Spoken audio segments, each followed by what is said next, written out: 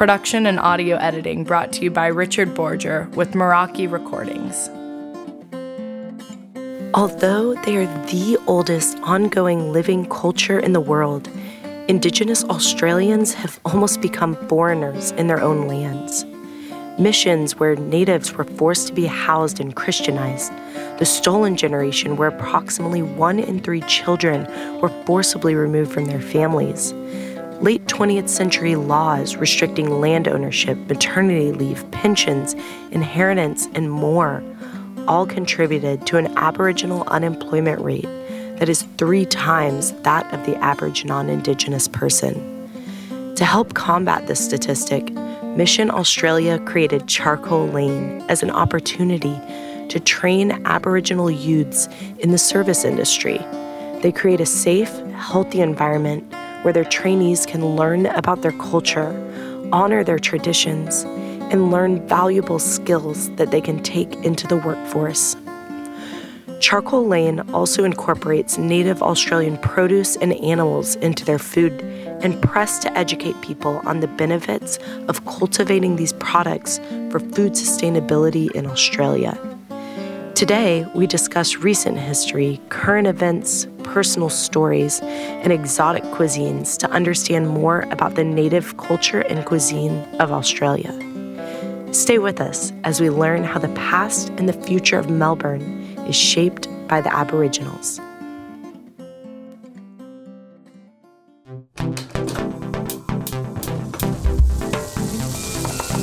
Welcome to Culture and Cuisine, the podcast, Season 2, where we are creating conversations in the Melbourne community to show that everybody is from somewhere. Even the locals of today are shaped by the foreigners of the past. And with that, we can begin to understand and appreciate the diversity around us. I'm your host, Casey Hirschman.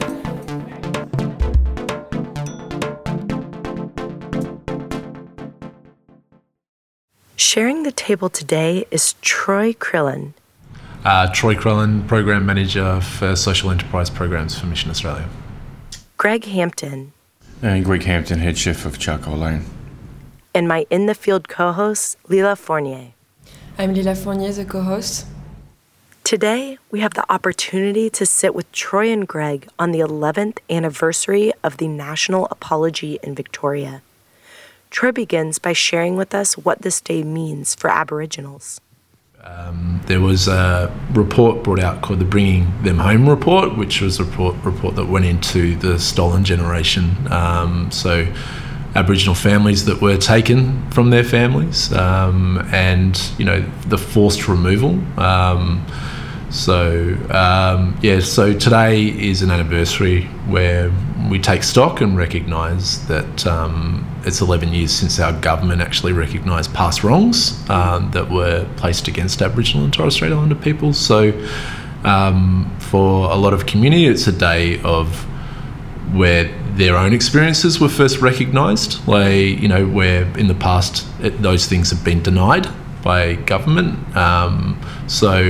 Denial of self, so actually coming to a point of reconciling their own experiences of being real, kind of occurred 11 years ago today. So that's very impactful for a lot of community members today. So it's a day that we need to be very respectful of. Yeah. For our students, it's also about learning and being educated around how those events have affected them and their own experiences.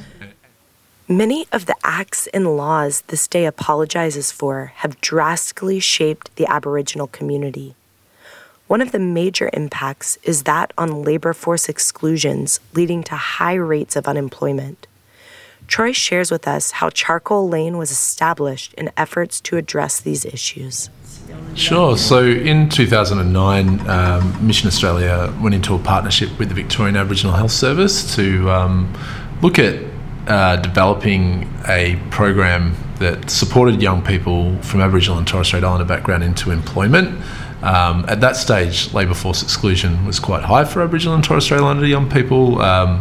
It's about 3 times higher than non-Indigenous young people in terms of employment. So really trying to address that labour force gap and that labour force exclusion. So what a great way to do it through hospitality, and what a great way to do it through food.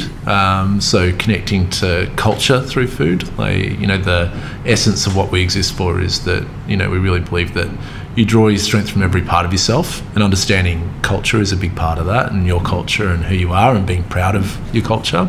Aboriginal and Torres Strait Islander culture is the oldest living culture in the world, and I think a lot of those stories can be told through food. Having Greg Hampton as our executive chef is amazing because he's a wealth of knowledge. He loves it when I talk about him. But a qualified horticulturalist and a qualified chef, and very knowledgeable. A big part of Charcoal Lane's mission is educating their young employees about their history and their native foods. Troy and Greg give us insight into this. So many of our young people don't know their history. They don't know history prior to 200 odd years ago. And it's a rich history. Do you want to talk a little bit about? Yeah, sure. So we're talking maybe 70,000 years, yeah, at some accounts, which is the oldest living culture in the world. So obviously we're quite a large continent. We're the same as the US in size. So we have a lot of different climates and terrains and whatever in this country. A lot of them are quite harsh.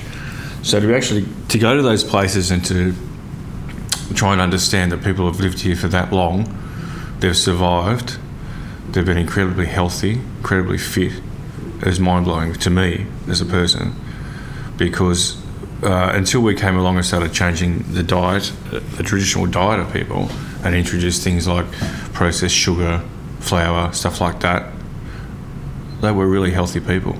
Now we've got high obesity levels, we've got high levels of diabetes and things like that.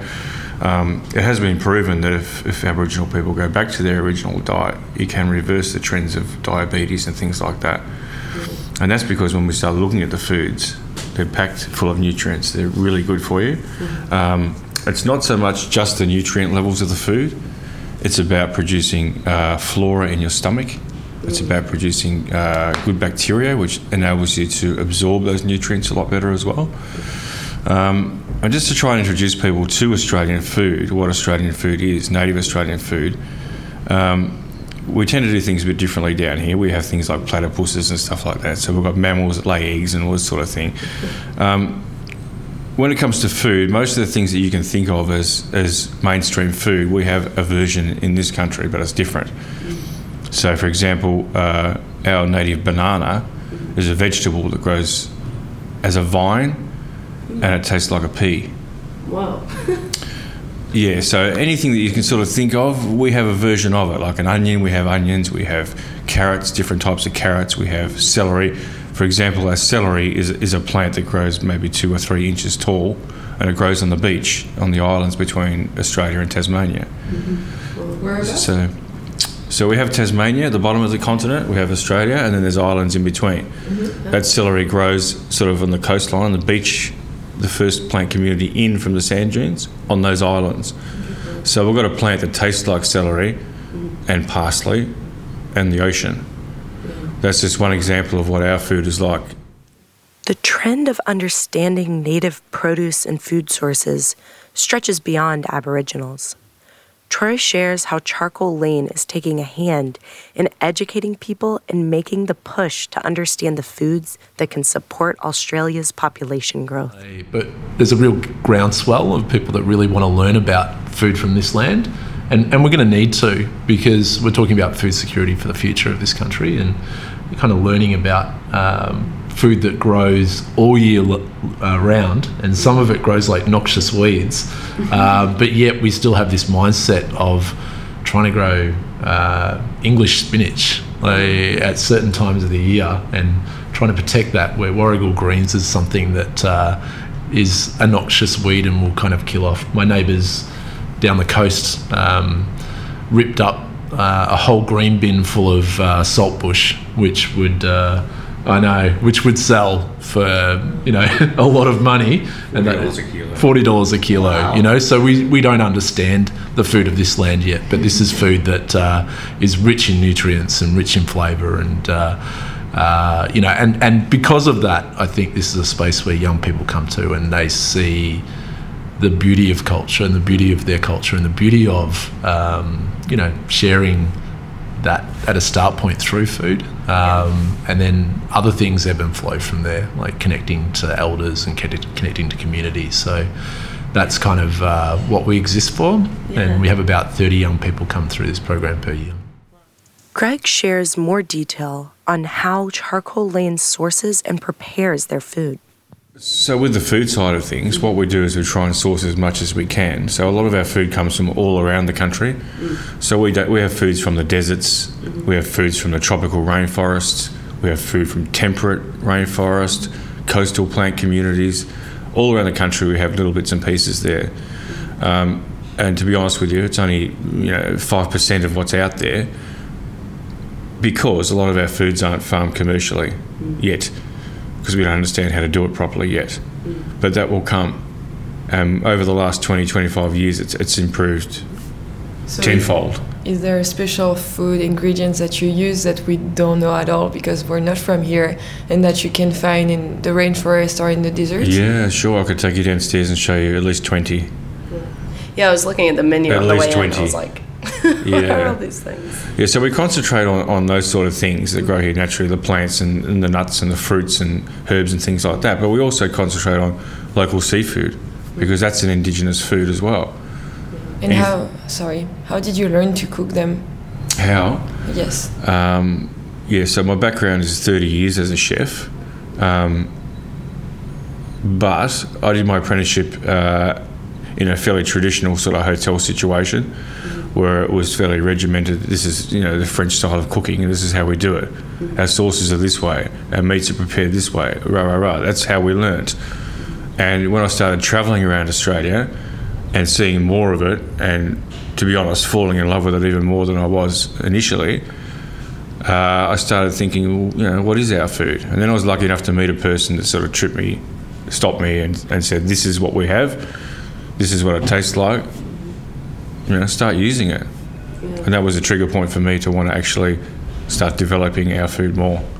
Yeah. Did you so the cooking techniques for it, are they different than traditional methods? When you look at traditional cooking techniques for Aboriginal people, a lot of the foods were buried in the ground in ground ovens or cooked on the coals.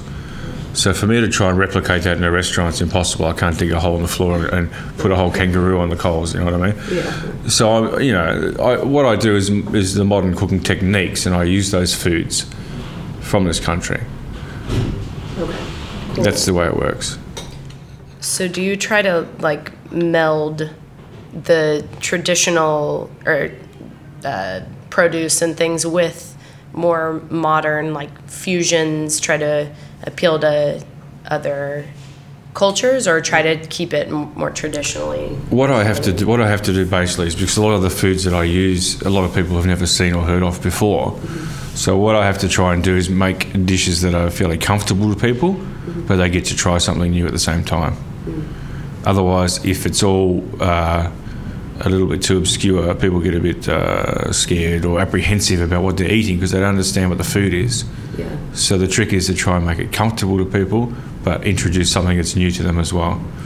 And that's the thing. And in that 10 years that we've been around, I think our customers have become more adventurous, haven't they, Greg? Oh, 100%. Yeah, 100%. Yeah, so I think when I first started here, I'd put a steak, like a beef steak or something, on the menu with a hint of some native pepper or something like that. And I'd have a piece of emu or something like that on the menu, the steak would sell. Whereas now, I can't even sell a steak. If I put it on the menu, I can't sell it. My biggest seller would be, emu or wild boar or something, or wallaby. How does it taste, emu? How does it taste? Yes. Have you ever eaten deer, venison? Yes. It's very similar to deer. Okay. Dark, rich coloured meat, a little bit gamey, absolutely no fat. So it's very healthy, it's very good for you. Yeah. Which is the same with kangaroo, which is the same with wallaby. All these native meats, they have no fat in them, which is a challenge in itself to get it cooked properly. To quote one of our customers, emu tastes emu-y. That's a good one. Most people come here and they think, I might try a piece of emu, and they think it's going to come out looking like a chicken breast, like a white meat, but it's not. It's red, and it's very similar to deer. Kind of back to your question before, I guess what are we doing to kind of bring up native ingredients? That's Greg's kind of answered that, I guess, in terms of we're shining a light on it. This restaurant has been around for 10 years now. Greg's been here for 5, almost 6 years this year, and in that time has really brought this place up. I mean, customers that have tried the wild boar are, the Duke and Duchess of Sussex, they shine another light on this space, and I think that's kind of where we've got to. Greg found out this morning that we've maintained a hat for 5 years now as a restaurant. So, and I think that's an important thing when you're talking about a social enterprise. People talk about, well done, Greg. People talk about a social enterprise, and it's about, helping disadvantaged youth. That's not what this space is. This is a place of advantage, and it's a place where our students can understand that culture is at the very top and everything else sits beneath that. And I think that our students are empowered by being in this space, and to have someone of Greg's quality in terms of a chef in this environment that's bringing out the food that's able to maintain that hat. We're bringing a whole audience of people here, not for our program, but for our food, which means that we don't have to promote our program, and we don't want to promote our program. Our program is lifting people out of unemployment, and when you provide that opportunity, people take it, and that's why I think we have a high success rate of young people going into mainstream employment. And also, you're talking about your customers. You're located in Fitzroy. Fitzroy in Melbourne is pretty famous here. It's some people will call it a bit hipster. There's a lot of original people, really arty. Is it maybe easier for you to be located here than in another suburb? Look, that's what I thought when I first got here too. What a great place to be able to do it. Because the local community are quite receptive to it all, and there is a bit of an alternative feel to it. So if we're doing foods that people think are alternative, then obviously it's going to work. But I think we could be anywhere now in Melbourne and it would work, to be honest. Yeah, I mean, this is a spiritual place too for Aboriginal and Torres Strait Islander people. There is a real spiritual connection you'll get from this area. Why? This is the oldest suburb of Melbourne. First suburb. So a lot of families that came off the missions from Aboriginal community came to Fitzroy.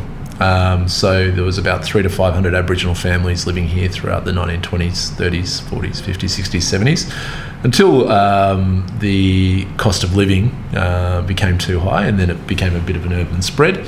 This building was home to the Victorian Aboriginal Health Service from 1973 to 1992.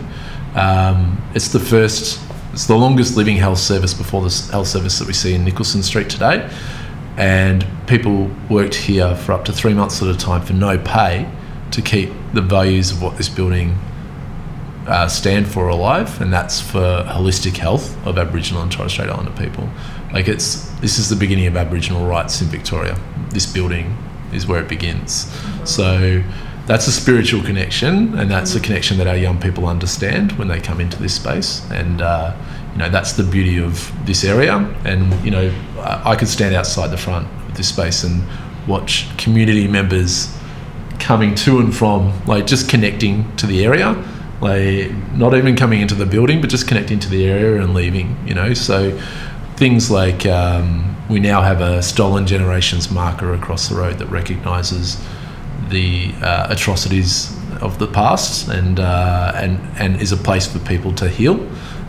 We have a mural outside the side of our building that talks about the rich history of this space, like the pre-colonisation, and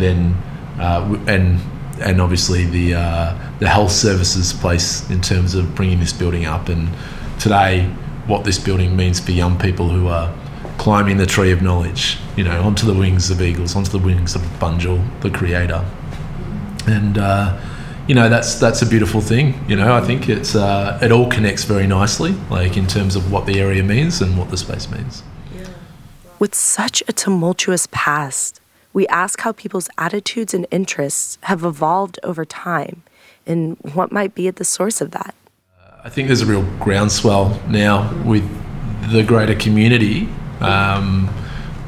Going back to your point before about how people were never taught in school our real history, and like people are now demanding that knowledge. This space is the keeper of knowledge and a sharer of knowledge, and I think that the more that we kind of are able to share, like the culture's not going anywhere, the food's not going anywhere. There's a real resistance. We also have this issue in Melbourne too. We're growing too quickly.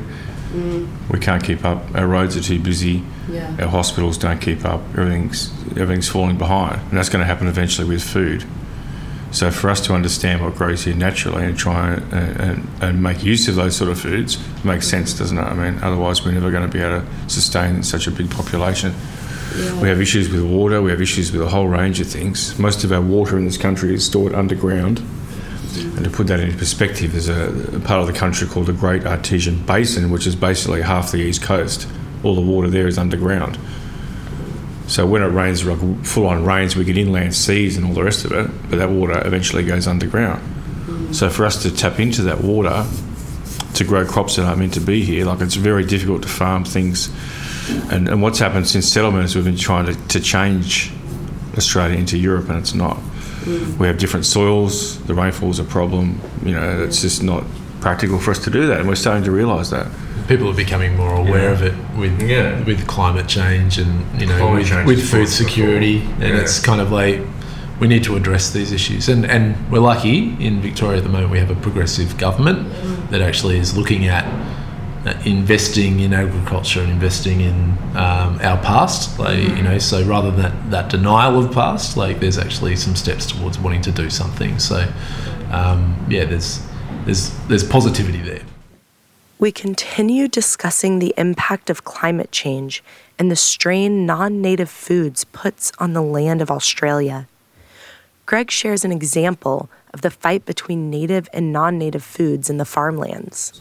A guy who was a farmer, who was a sheep farmer in northern New South Wales, who was struggling with drought, and his sheep were dying because there's nothing for them to eat and all the rest of it, right?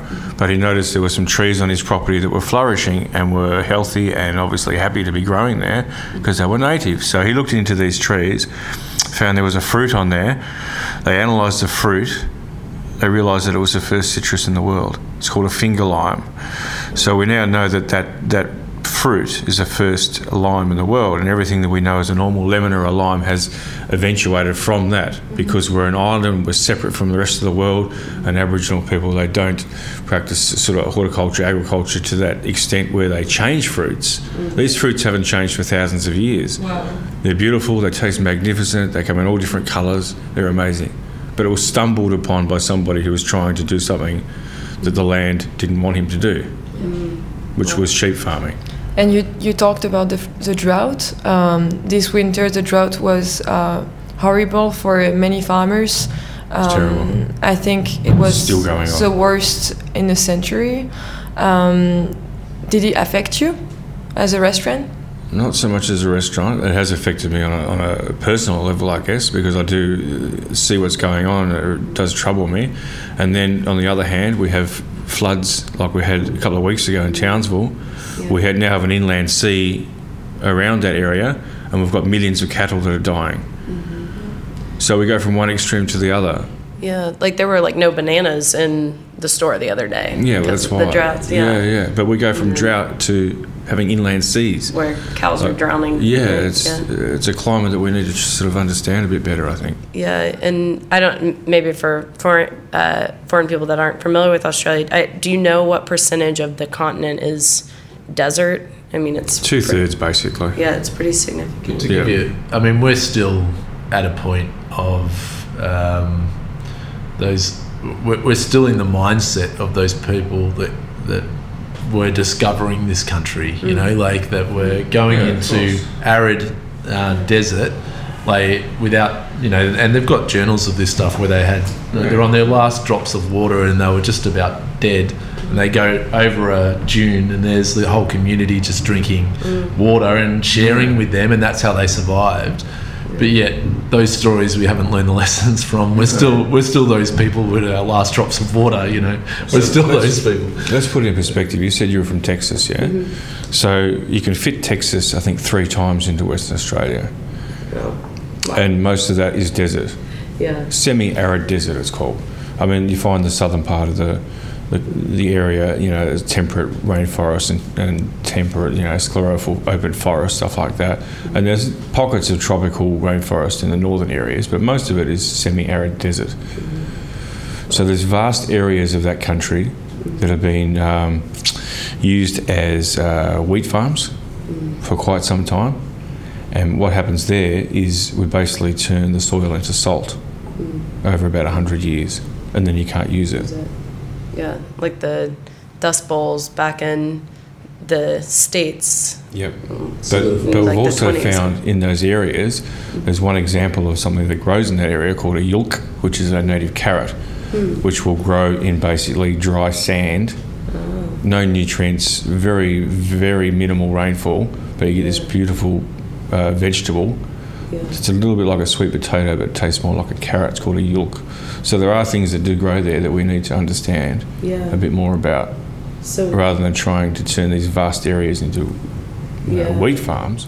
Yeah, what kind of programs and things are available in Australia, or do you know of any that are looking at this? And there is a peak body, Australian botanical body, that does look into these sort of things. But the whole industry is quite fragmented as well. You know, it needs to be more of an effort to get people together and get things to, you know, move forward, rather than one or two people trying to keep the knowledge to themselves, or, you know, it has to go back to community and has to be a holistic, you know, approach, rather than just a few people that are trying to, you know. I think that's what we're trying to push that message through now, you know, like that traditional owner groups is a westernised concept that was put upon Aboriginal and Torres Strait Islander people, but the knowledge of growing should belong with those traditional owner groups, and they should be shared back to their community. So in terms of what grows locally, so we've connected with Wurundjeri, local Wurundjeri tribe here, and you know, we're starting that process. We're going to pilot something, you know, on some land, but obviously it's going to need some input. You know, we work for a charitable organisation, so if you think about us, we've got $0, you know, but we have to raise funds to do things. So, you know, so we're really just calling upon government to take a step to think about the long-term security and, you know, step into these kind of pilot programs and support young people to work alongside elders to relearn, you know, how to cultivate this land properly. And the only way into the future is to look into the past to see what happened in the past, so we can move into the future. Yeah, so asking our government to stop looking down at Aboriginal people and start looking up to Aboriginal and Torres Strait Islander people. There's an amazing wealth of knowledge there still in some communities. Like, it's mind-blowing to try and fathom how these people can survive in a harsh climate, and how they can understand it and be one with nature, and they can look at the stars in the middle of the night and they can tell you when a food's going to come available, or they can see a plant flowering and they'll tell you it's the best time to go and catch a certain type of fish. Like, there's a whole mind-blowing philosophy and everything there that we've lost touch with, and we need to reconnect with all that. It's amazing, like, what they know.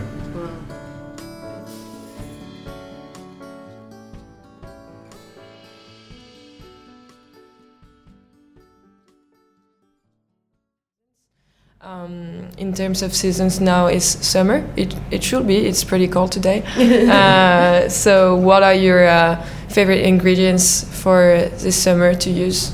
Look, the summertime's a great time for fruits and things like that in this country. I just want to touch on something from somebody from the outside looking in. They might think these guys, they're cooking kangaroo and stuff like that, and they're cute furry animals and all the rest of it, which is true. I can't deny that. But for us to look at foods like that, what we're trying to do is actually protect the country, because anything that we introduce, like a goat or a sheep or a cow or something like that, has a hoof.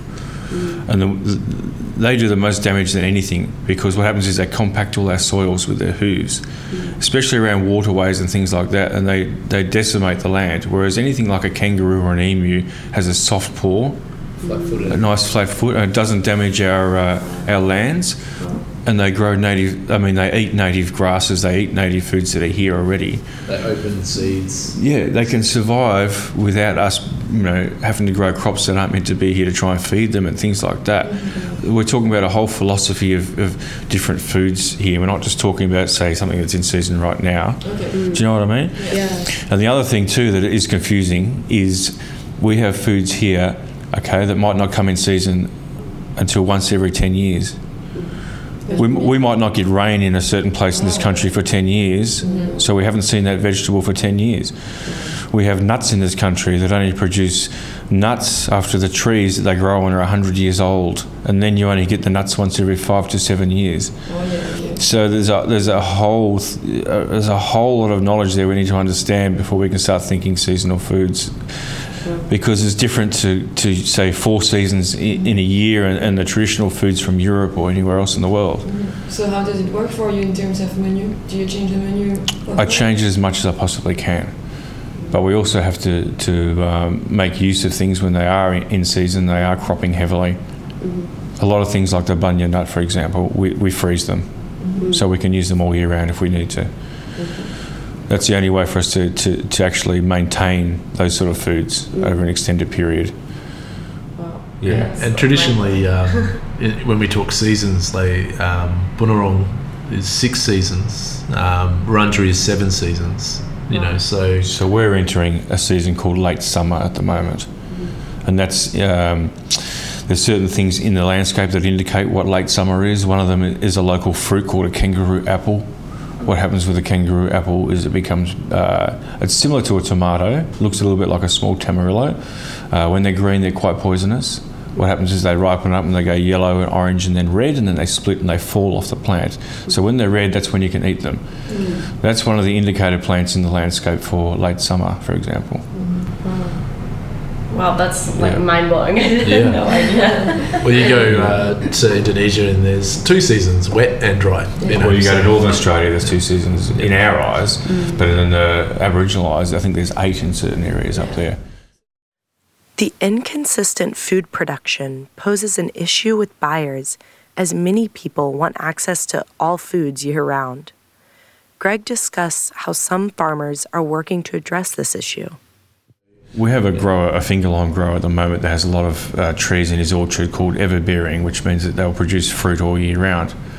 That's one of the things that's starting to happen to make sure that we have more sustainable year-round crops. Can I tell you a story about just talking about Indigenous cultures? So we have the coffee that you're drinking today comes from a Aboriginal controlled business called Janabi, and the owner of that business, Sorry, what does it mean when you say controlled? Aboriginal controlled, it means it's owned and operated by Aboriginal and Torres Strait Islander people. Okay. So that's Richard Young. We've just started using it, so you'll have to try it. That's the name of the restaurant in the Ped Square? Janabi. It means to celebrate or something. Yeah. So he, that's Janabi. Yeah, but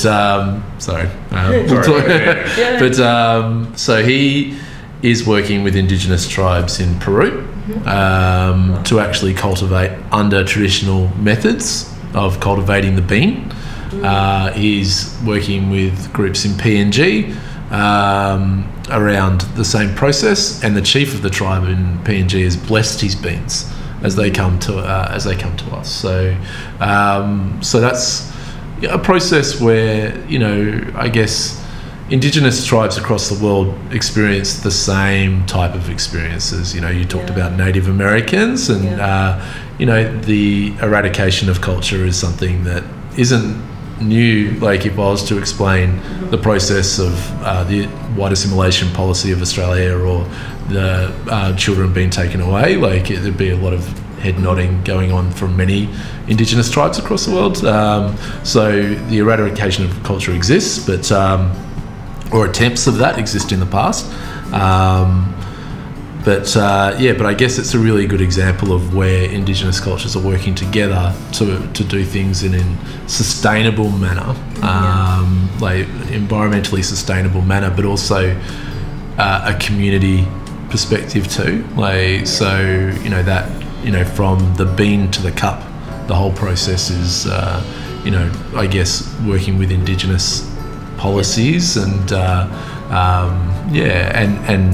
and mindset, which is quite beautiful, I think, you know. So, you know, we'll promote that in our menu the same way that we'll promote Yaru water, which is the water we use, our mineral water, which is taken from a space in northern New South Wales. Yeah, Mount Warning. Yeah, where... Which is inland from the Gold Coast there, beautiful rainforest. Yeah, and now they're starting to give a lot of... like their profits back to water supplies across the country in remote Aboriginal communities where water supplies and water isn't of good quality, so they're actually helping to put some dollars into making that a lot better. So, you know, there's impacts that can be made, and there's impacts that I guess people are making. So there's a big push now for Aboriginal controlled and Aboriginal owned businesses to start working and, you know, to start developing foods, to start developing different type of areas. Like there's a business called Clothing the Gap, which is run by two young women that run a business called Spark Health, which is a health related business, but, you know, they're great entrepreneurs, you know, so there's a lot of investment being made in that entrepreneurship in Victoria, and you know, hopefully that kind of resonates and starts to happen nationally as well. So there is a groundswell and there is a change like that's kind of occurring around that stuff. With the recent movement and the desire to acknowledge diversity, we asked Troy what he thinks it is that leads to a true understanding and a thirst for knowledge of others. I had a CEO of a business come up to me and said, you know, I've done all this cultural awareness training, but I've never been culturally immersed. And I'm like, can you explain what you mean? And he said, well, he was the CEO of a football team, like AFL we have here in Victoria, and there's a team called Carlton. He brought his leadership team and his Aboriginal and Torres Strait Islander players here. He said, there's a guy in the corner that has said 3 words in the club in the 5 years that he's been with us, and here in an evening, you can't shut him up. Talking about culture. Like, so, and it's because he was asked the right questions to talk, you know. So before he was seen as a timid Western Australian Aboriginal young man, and when his teammates had kangaroo and emu and plates in front of them, they're like, have you tried it before? He's like, yeah, I hunt kangaroo. And then he talked about hunting methods, and they're like, you what?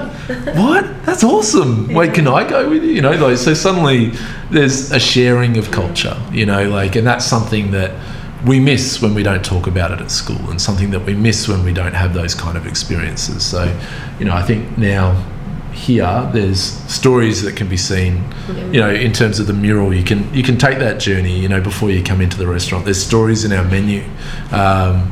When we're not asking our students to share their stories, but they are sharing their knowledge of food.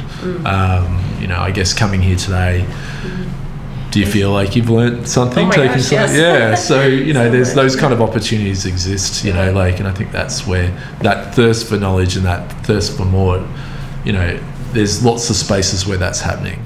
And to get people to walk into a kitchen they've never walked into a kitchen before, and start looking at foods that is actually, there's some relevance there, you know, all of a sudden they start thinking, well, this is my food.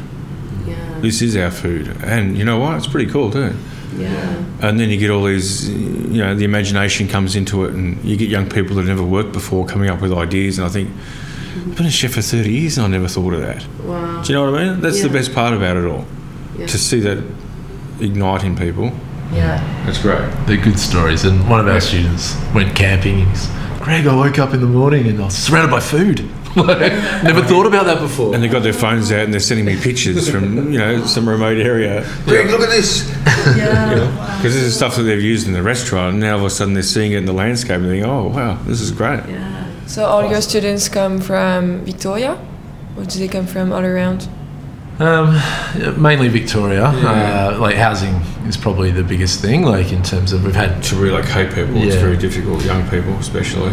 Had a lot of young people from interstate want to express that interest, but the biggest struggle is, of course, maintaining somewhere to live while you're here. Housing is an issue in Victoria and Melbourne, and the wait list for public housing is 2 to 3 years. Because they have maybe to be wealthy to come from another state and cross the state and come here. It's very hard for a young person to come out of their environment and their family situation into a new city, a big city, and deal with all the challenges that are involved with that sort of situation. And we acknowledge we're only one space. We are a safe space, and we are a culturally safe space, and you probably get that sense in terms of the young people when you came in, and they're very much at home. It's their place. For us, this could just be 5 to 10 hours of their day. There's a lot of other hours where you've got other interactions taking place. So we look to try to support as many different avenues outside of here in terms of well-being and balance in life. But people make their own choices in terms of what they want to do. So I guess it's kind of like we can only control in this space. So we bringing someone down and making those kind of promises. We hold that stuff very seriously. We did have one young man who came here with his family from the Northern Territory, and they decided they wanted to go to Queensland, and he was sick of moving, and he was 16. And he ended up staying at a Aboriginal refuge for young men, and that was I just started here when he made that choice, and I was like, well, that's a massive commitment. They'll leave your whole family behind. So we made the commitment. I was picking him up every morning from Bert Williams and driving him in, and he just listened to Adele over and over, which is just so terrible. Yeah, that was horrible. That was horrible. Yeah, it was worth it. Yeah, it was worth it. He got really good at making me coffee.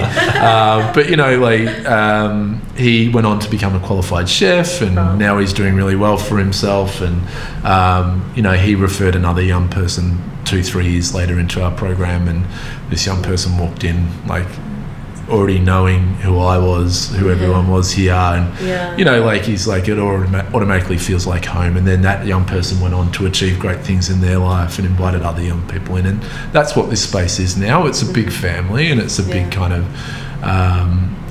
all of our referrals come from ex-students and from community. We've got a wait list of about 10-12 young people wanting to join our program, and about 18 in here at the moment, so it's busy. Yeah, I mean, I could tell when I walked in. It was very friendly, family feeling. Yeah. I don't know if you got to interact with anyone when you walked in, but and that's really says something about the space and what y'all have created, because hospitality is people rapidly change over oftentimes, or it's just stressful to work, and that's really awesome. Yeah, all the stress gets carried by these guys. That's right. Long flowing locks when you get in. What are your challenges for the future? My challenges are for the future to maintain the quality of the restaurant, get as many young people through here as possible, and to help everybody understand the culture and the rich culture that it is, and how good the food is in this country. We wrap up the interview by discussing Greg and Troy's favorite native Australian produce. Look, I think my favourite flavour is probably the native pepper. Okay. So we're talking about a shrub that has, it's quite woody. Mm-hmm. It's got beautiful berries that it produces with this beautiful purple fruit in it. The leaves are used as well. The leaves, we make a spice out of it. It's just so versatile, and it tastes beautiful. And once you understand how to use it, it's just amazing. And it works with anything from desserts to meats to whatever you want. Yeah. So those building blocks, that's one of the main building blocks that we use, and that's probably my favourite. I have a last question. Sorry. Ask Troy what his favorite was. Do you? I would say probably my favorite experience with food was something like a Munchie Berry. So which has how much? So I think we're looking at 20 times the antioxidants of a blueberry. Oh wow. A blueberry. So I explained that to a customer who then went on to lick the juices off the plate that he was eating. So he wanted to be really healthy, but probably my favourite experience with food here. Yeah, cool. Yeah. But they're just coming into season now, so you'll have some more experiences with those. Yeah, we didn't chat about it. What about desserts? Like, does it exist? I don't know. What can you say about it? Yeah. Desserts, so there's a whole range of different flavours that we use in our desserts. And it's something that you need to experience. Yeah. So, being a French person, we do quite a few different French desserts. Oh, yeah. Okay. But we add our flavours into it. Mm-hmm. So one good example of that would be a spice we call wattle seed. Okay. So a wattle seed is it's a ground seed from an acacia plant. The flavours are similar to hazelnut, coffee, and chocolate. So the seeds from this plant you put into your coffee machine and you extract it, you can have a coffee. There's so much flavour in them, but there's no caffeine, so it's an alternative to coffee as well. That's nice. That's an example of what we do with desserts. One of the flavours that we use. But did they have desserts before? Sorry? Did they have desserts before, like centuries ago? No. That's why I was curious. One of our students is doing a lot of work with ice creams at the moment, so using native flavours with ice creams, and he's very. We like still, sorbet? you need to understand, because it's a new thing for modern Australia, not Aboriginal Australia, but modern Australia. What we're doing is we're using these foods in kitchens, modern day kitchens, and there's things that are popping up all the time that we haven't seen before, we haven't tasted before, and nobody's really used before. So it's a matter of us experimenting with things and see how they work. That's sort of where we're at with a lot of foods. Yeah. Cool. That's probably difficult to understand, but that's where we're at. Like, you're learning. As we go along with a lot of things. The ancient meets the modern. Yeah, and you get a grasp of something and you learn how to use it and you think this is wonderful, and then something else will come along. Yeah. So it just keeps going and going and going, because, like I said, we've only scratched the surface. We're talking 20,000 edible plants, I think. Jeez. And it's commercially available, maybe 20. Wow. Yeah. So there's a lot of discovery. Yeah, heaps. A French person that I met 2 years ago was a botanist who just spent 2 weeks in the wilderness in Tasmania. He came here and had lunch, and we got talking, and he basically had discovered different lichens and things like that in the forests that you can eat. Oh, wow. We didn't know about. Nice. Wow. That's because we've lost a lot of our knowledge from Aboriginal people. We have to get that back. Yeah. We have to get that knowledge back. It's really, really important.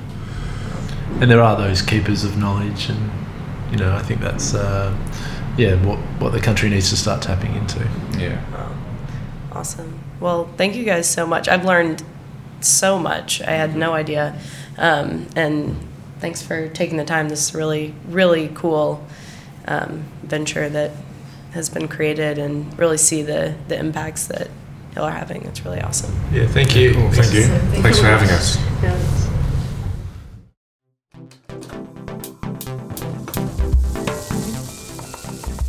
Production and audio editing brought to you by Richard Borger with Meraki Recordings.